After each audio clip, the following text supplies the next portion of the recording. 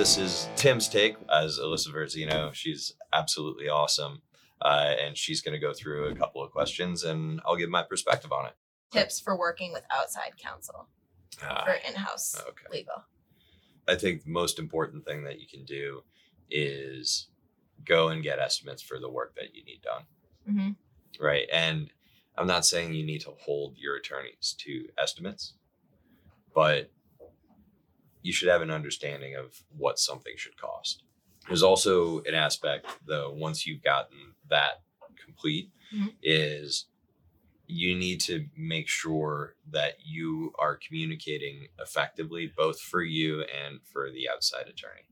Mm-hmm. What I mean by that is let them know your expectations for what a written product should look like, right? Let them know when you're asking a question over email, even if it's a one-line question, let them know the amount of detail that you want. Mm-hmm. And, how there's nothing more frustrating than sending what you think is a simple question to an outside attorney to get 4 hours of some second year associate's case law research on an issue. It's like, I didn't want that. So managing that expectation, I think, is really important. And then as soon as you find lawyers that you trust, take them with you throughout your career. I would recommend to anybody that when you're evaluating your outside attorneys need to make sure that you look good.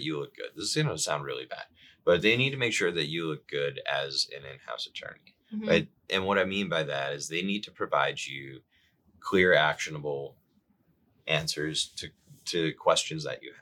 I think there's also an aspect of helping you understand other issues. I can go ask a lawyer a very discreet question, right? Ask my outside law firm, hey, can you tell me what is the right of first refusal in this document?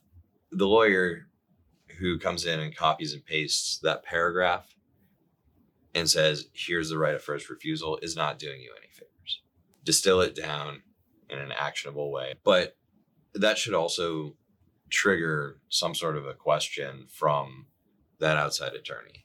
Like, so what's going on? What's going on with that situation that made you ask that question? Or usually when people ask this question, it's associated with all of these other things. Mm-hmm.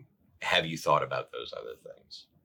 And that's where you really get like major value. When your outside lawyers are able to look through the question to identify the problem that needs to be solved, that's where they really make you look good.